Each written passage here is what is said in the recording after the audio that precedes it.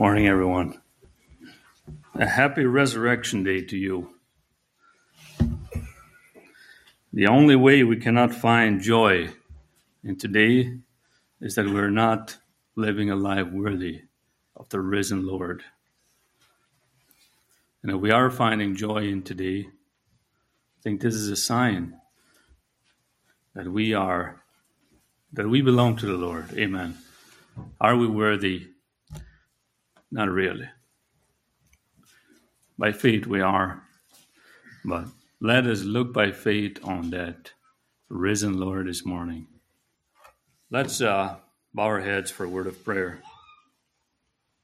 Our Heavenly Father, we come with humility to you this morning and with praise in our hearts, with joy in our hearts. Father, for the hope that you have put into our hearts, that you resurrected, Father, from the dead, and we have this same hope. And if we have not hope for this, Lord, the Bible says that we are men most miserable. But Lord, we believe in that. And we thank you for this special gift this morning as we read over these words again. Press it onto our hearts, Lord, to live lives that are completely given over to you, to have testimonies, to have a joy that other people might see that we believe in this promise in this special day. Father, this we pray in the name of Jesus, in your precious name. Amen. To recap what Brother Richard shared here on Good Friday message 2 days ago, we sang this song, When I Survey the Wondrous Cross. The last verse of that song, that's one of my most favorite songs. Were the whole realm of nature mine, that were a present far too small. Love so amazing, so divine, demands my soul, my life, my all. This is not a have to. This is not legalism. This is a heart that is totally given over to Christ for the love that he has done. It is like a servant going to his boss and saying, I want to serve you forever. Sticking all through my earlobe as a sign that I'm going to be your bond slave forever. I am not a slave anymore. I am a servant. And it is through my free will. This is the attitude we have towards Christ. We are now bond servants to Christ. It is not a have to, it is a get to. As we meditate on the cross and resurrection that was preached and shared to us, I keep wondering if we can truly comprehend what has been done for us. This great salvation has been wrought for us by the finished work of Calvary. Can we say with David in Psalm chapter 40, verse 8, I delight to do thy will, O my God. Yea, thy law is within my heart. I have preached righteousness in the great congregation. Lo, I have not refrained my lips, O Lord, thou knowest. I have not hid thy righteousness within my heart. I have declared thy faithfulness and thy salvation. I have not concealed thy loving kindness and thy truth from the great congregation. David got a glimpse of what it was to serve Christ. He loved the Lord. I delight to do thy will, he said. O my God, thy law is written in my heart. May we have this same thing in our hearts today as we serve Christ. In Hebrews 2:3, how shall we escape if we neglect so great a salvation, which at the first began to be spoken by the Lord and was confirmed unto us by them that heard him? I keep thinking, and Brother Richard spoke of this as well, are we better than the ones that crucified Jesus? Are we better than the ones that have crucified Jesus if we are of the number that keep on loving our sin and push Jesus away? Are we better? I think not. Are we deserving of being partakers of the joy of the resurrection if we don't live lives that are sacrificed to him? Like the song says, is our love of God demanding total obedience? of our soul, our life, our all. Yes, we will never deserve it. We will never be able to work for it. It is a gift that commends us to live for him. And this is what I want to press in today. It's not only the story of the resurrection, but to challenge yours truly, to challenge us that we live lives that are worthy of his suffering. Oh, what great sacrifice the Lord has wrought on the cross of Christ. Oh, what greater salvation the Lord has wrought in the empty tomb. On this end, we will open up our Bibles and keep it open in John chapter 19. We'll start reading in verse 31. John 19:31.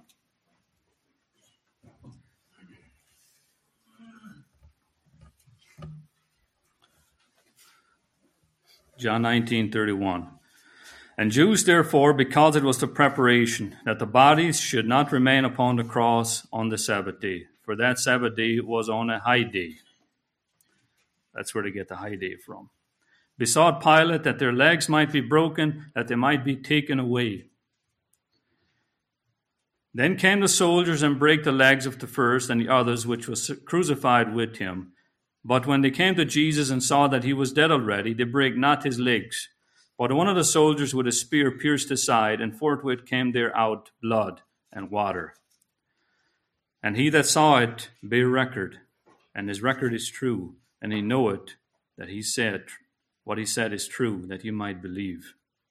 For those things were done, that the scripture should be fulfilled, a bone of him shall not be broken. And again another scripture saith, they shall look on him whom they had pierced. Verse 38. And after this, Joseph of Arimathea, being a disciple of Jesus, but secretly for fear of the Jews, besought Pilate that he might take away the body of Jesus. And Pilate gave him leave. And he came therefore and took the body of Jesus.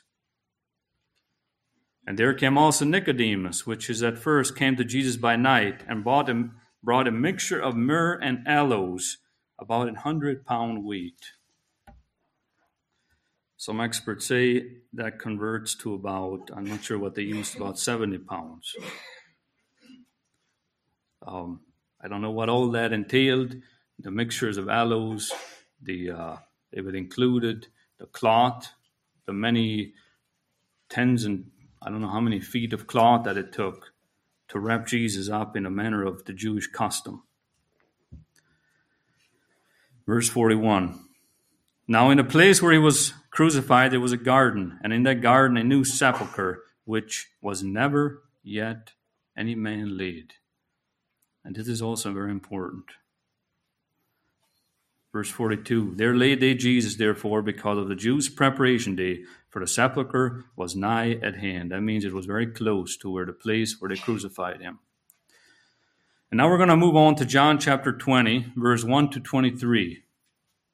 Verse 1, the first day of the week cometh Mary Magdalene early, when it was yet dark, unto the sepulchre, and seeth the stone taken away from the sepulchre. This was right here. Very early. The sun just came up.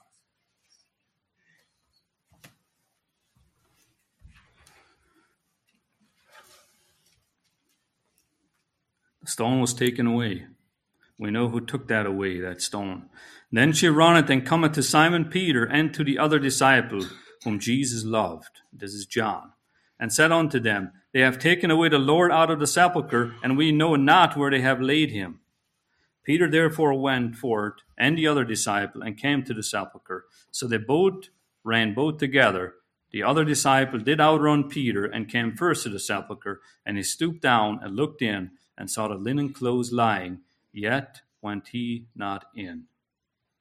Then cometh Simon Peter following him, and went into the sepulchre, and seeth the linen clothes lie, and the napkins which was about the head, not lying with the linen clothes, but wrapped together in a place by itself. Then went in also the other disciple, which came first to the sepulchre, and he saw, and he believed. For as yet they knew not the scripture, that he must rise again from the dead.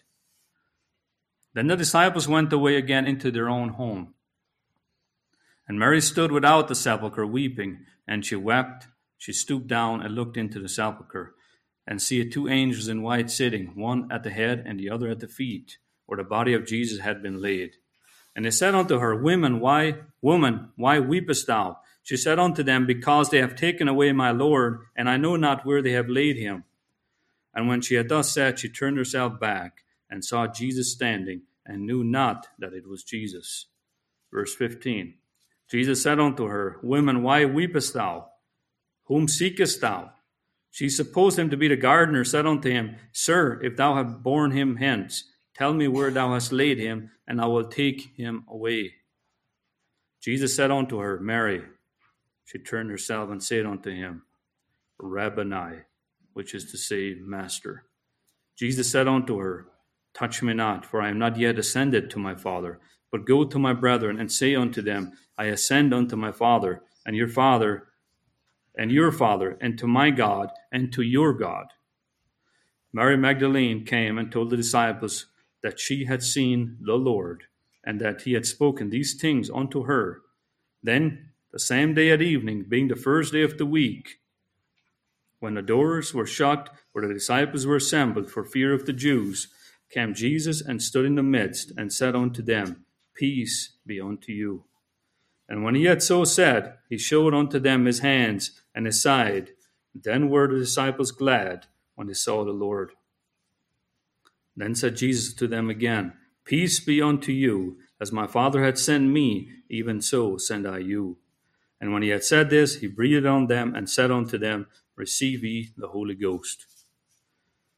Whosoever sins ye remit, they are remitted unto them. And whosoever sins ye retain, they are retained. Amen. We'll stop there. Amen. Hallelujah. This is the Easter story from Scripture. Now let's take a deeper look and meditate on what happened to Jesus. Let's look at some fundamental truths of the spiritual world and the physical world we live in. All this cannot be proven by science, and there's many people that don't believe it for that reason. They think it's not attainable, they cannot see it, so I will not believe it. Were you there, they said. No, I wasn't there, but I believe it happened through the testimony of the saints of old. It is not observable with the naked eye what the Lord has done.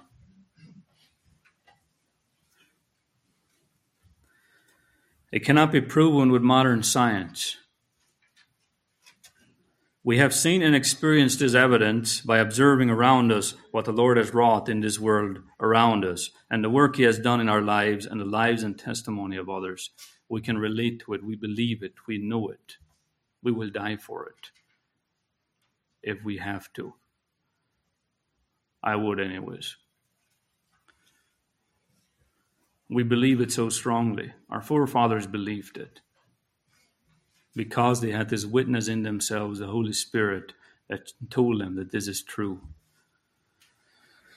We are coexisting with another world, side by side, which we cannot see. It's here. It's not tangible, but it's here. We cannot feel it when we sweep our hands across the room. We cannot touch it, but it is there. Ephesians 6:12. For we wrestle not against flesh and blood, but against principalities, against powers, against the rulers of the darkness of this world, against spiritual wickedness in high places. We fight not against flesh and blood. We fight against this spiritual darkness, this world, the demons that reign in it. In Genesis chapter 2 and verse 3, we see, or in Genesis 2 and 3, we see God's communicating together with Adam as a person, so the worlds didn't exist yet, in a way that the world didn't exist yet here on earth. As soon as man sinned, God put a barrier between himself and man. Now there is a barrier, hence we cannot come into the new spiritual world. This barrier has been in place through the ages, with the exception of a few spiritual persons being able to cross it and communicate through it. Great men of God like Abraham, Isaac, Jacob, David, Daniel, and most of the prophets and judges could openly communicate with God. Servants of the devil could also enter it because they served the angel of darkness, who also operated in the spiritual realm. Like the witch Saul consulted, the fierce demonic man in Mark 5, verse 1 to 17. As we look around this room and outside, we see a real world. We see objects. We see pews around us. We see books. We see trees and grass beginning to grow. We see buildings. The spiritual world that exists next to ours is as real as that which we can see, and is coexisting next to ours. But we cannot see it. And we can observe, when I place my hand on this pulpit, that my hand stops. I cannot go through it.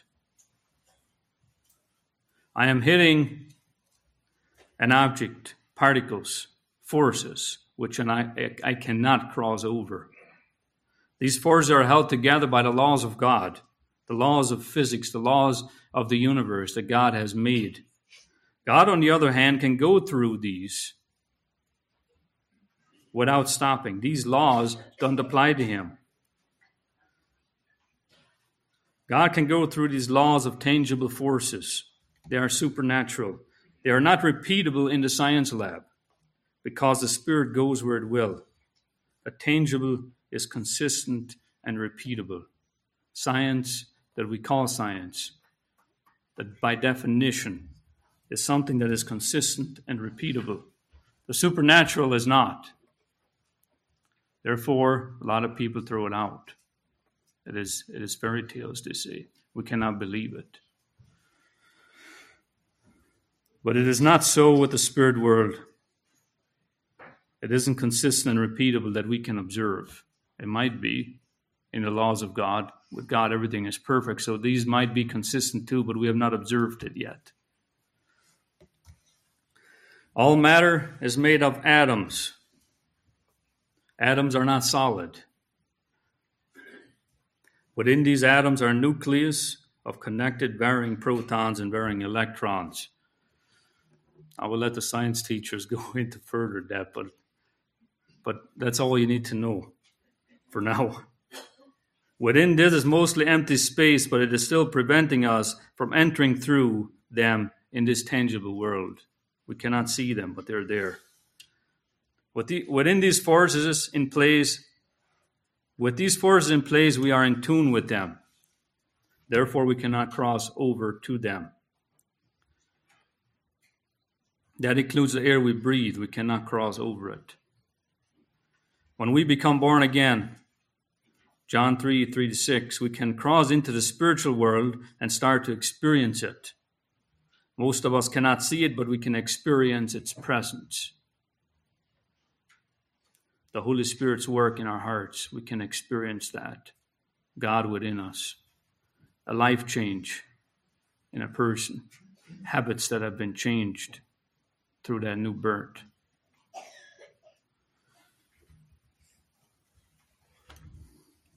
We can enter into the spiritual world by belief of faith in the Lord Jesus Christ. John 3:3-6, Jesus answered and said unto them, Verily, verily, I say unto you, except a man be born again, he cannot see the kingdom of God. Nicodemus said unto him, How can a man be born when he is old? Can he enter the second time into his mother's womb and be born?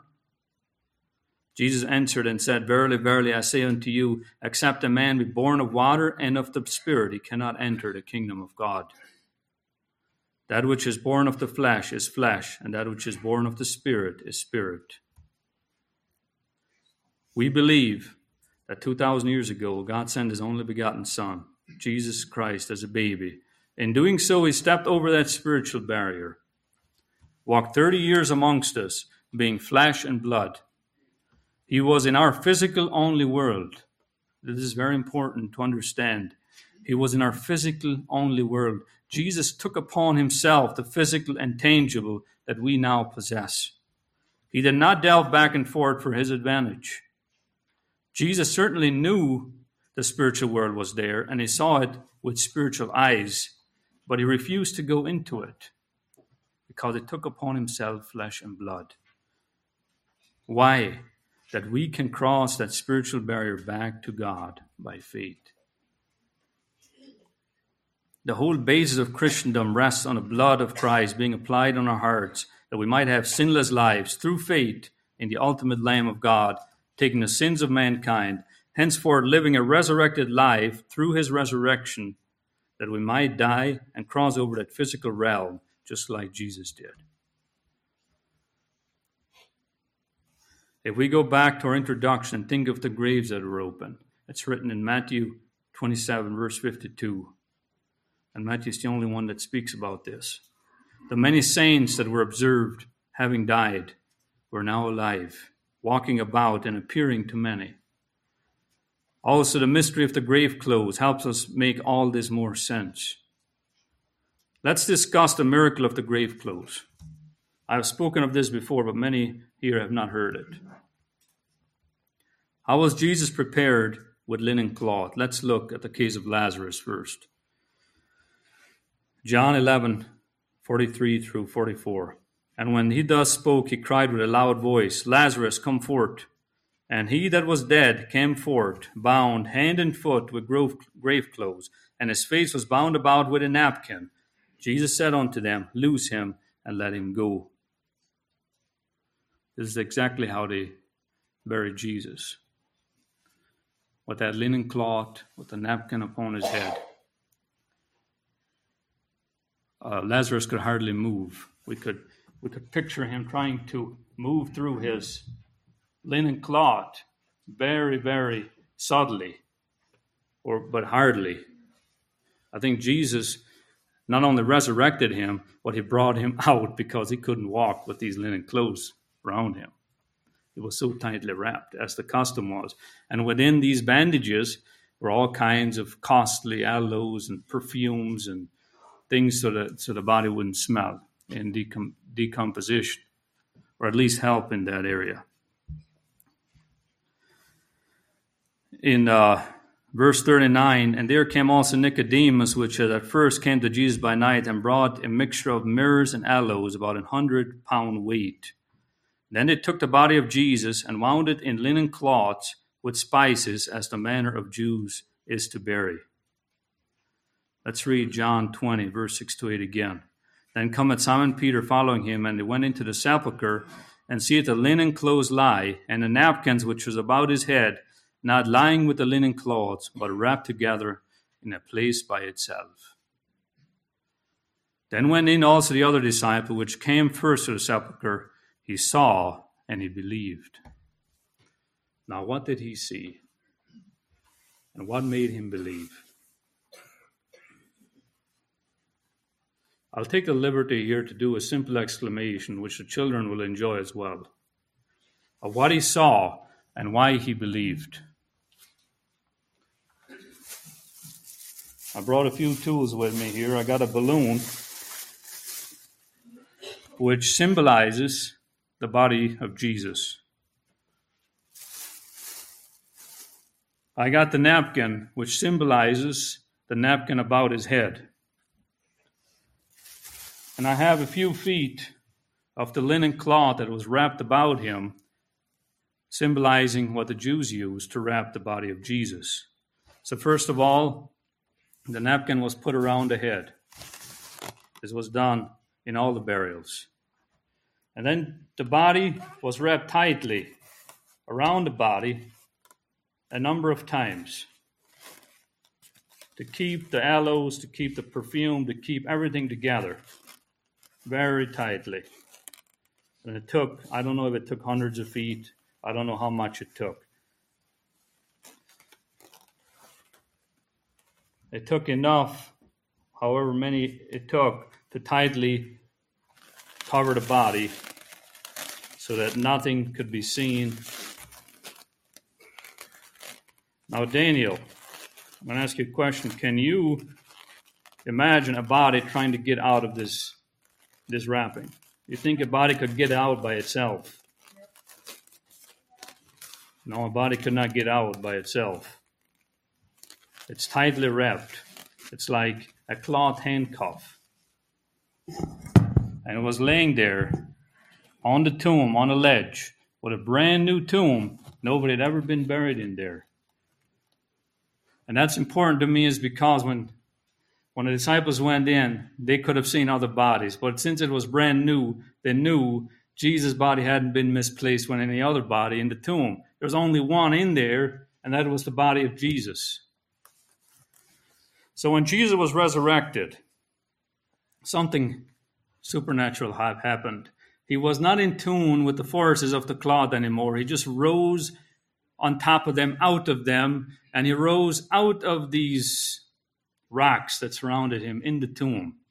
Jesus did not need anybody to roll the stone away. The stone was rolled away so the disciples could go in and see the miracle. Jesus has risen from the dead. Now, what did John see that made him believe? Okay, it was sunken and was empty. It was still wound tight. The body had gone out, and next to it lay the wrapped up napkin. By itself, it says, meaning Jesus' body had come out of that napkin. It was still tightly wound together. It was sunken and empty. Jesus had gone out of it, and the napkin was over here. And that's what I believe John saw, and he believed, and he saw the miracle. Mary did not see it for what it was, but John saw it, and he believed that Jesus has risen from the dead, because nobody could have come out of this without unwrapping it. Jesus said to Lazarus, or to the men surrounding him, go and unwrap him. Reveal him. Jesus did not have to be revealed. He came out of that napkin. That was a miracle. Amen. Believing, brothers and sisters, is action, excitement, rejoicing, telling others, and most of all, to live according to the Word of God. Dearly beloved brethren, I want to strongly emphasize again that we live in a fallen world that preaches half-true doctrines. That Jesus died so that we don't have to go on the cross. This is correct, but I believe it's a half-truth.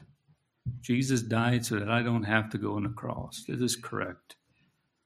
We believe in a finished and final work of the cross. We also believe that we will have to go through trials as Christians. These trials were ordained of God because He loves us and He chastises us as beloved sons. We are now living as Christians. This realization of love the Lord has wrought for us demands and commands obedience, sacrifice for others, and a life lived out for our fellow man. It is in the spirit of sacrifice, not by force, not in the spirit of begrudging, like I have to, but in the spirit of honor to follow Christ in His suffering. A life that demands sacrifice, not by constraint, but out of love. Any other way is the spirit of legalism and dead religion. And we have all seen it. In closing, I want to read together 1 Peter chapter 1, verse 3 to 12. It's such a beautiful chapter. The expectations Peter has for Christians. 1 Peter chapter 1, verse 3. Blessed be the God and Father of our Lord Jesus Christ, which according to His abundant mercy had begotten us again into a lively hope by the resurrection of Jesus Christ from the dead, to an inheritance incorruptible and undefiled, and that faded not away, reserved in heaven for you, who are kept by the power of God through faith unto salvation, ready to be revealed in the last time, wherein ye greatly rejoice, though now for a season, if need be, ye are in heaviness through manifold temptations. That the trial of your faith, being much more precious than of gold that perisheth, though it be tried with fire, might be found unto praise and honor and glory at the appearing of Jesus Christ, whom having not seen ye love, in whom, though now ye see Him not, yet believing, ye rejoice with joy unspeakable and full of glory. Receiving the end of your faith, even a salvation of your souls, of which salvation the prophets have inquired and searched diligently, who prophesied of the grace that should come unto you, searching what manner of time the Spirit of Christ which was in them did signify, when it testified aforehand the sufferings of Christ and the glory that should follow. Unto whom it was revealed, and not only themselves, but unto us they did minister the things which are now reported unto you by them that have preached the gospel unto you with the Holy Ghost, sent down from heaven, which things the angel desired to look into. Wherefore, gird up the loins of your mind. Wherefore, because of this, gird up the loins of your mind. Be sober, the hope to the end, and hope to the end for the grace that is to be brought unto you at the revelation of Jesus Christ. As obedient children, not fashioning ourselves to the former lusts in your ignorance, but as he which had called you is holy, so be ye holy in all manner of conversations. Because it is written, Be ye holy, for I am holy. And if ye call on the Father, who without respect of persons judgeth according to every man's work, pass the time of your sojourning here in fear. For as much as ye know that ye were not redeemed with corruptible things, as silver and gold, from your vain conversations received by the traditions of your fathers, but with the precious blood of Christ, as of a lamb without blemish, without spot, who was verily foreordained before the foundations of the world, but was manifested in these last times for you, who by him do believe in God, that raised him from the dead, and gave him glory, that your faith and hope might be in God. Seeing ye have purified your souls in obeying the truth through the Spirit unto unfeigned love to brethren, see that ye love one another with a pure heart fervently. Being born again, not of corruptible seed, but of incorruptible, by the word of God, which liveth and abideth forever. For all flesh is as of grass, and the glories of man as the flower of grass. The grass withereth, and the flower thereof falleth away.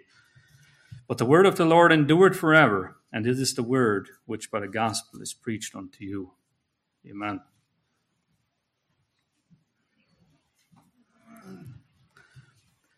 I also want to read 1 Thessalonians 4:13. The Bible said we should comfort one another with these words. And there's no better time, I believe, is at Resurrection Sunday. 1 Thessalonians 4, verse 13. And I would not have you ignorant, brethren, concerning them which are asleep, that you sorrow not, even as others have that have no hope.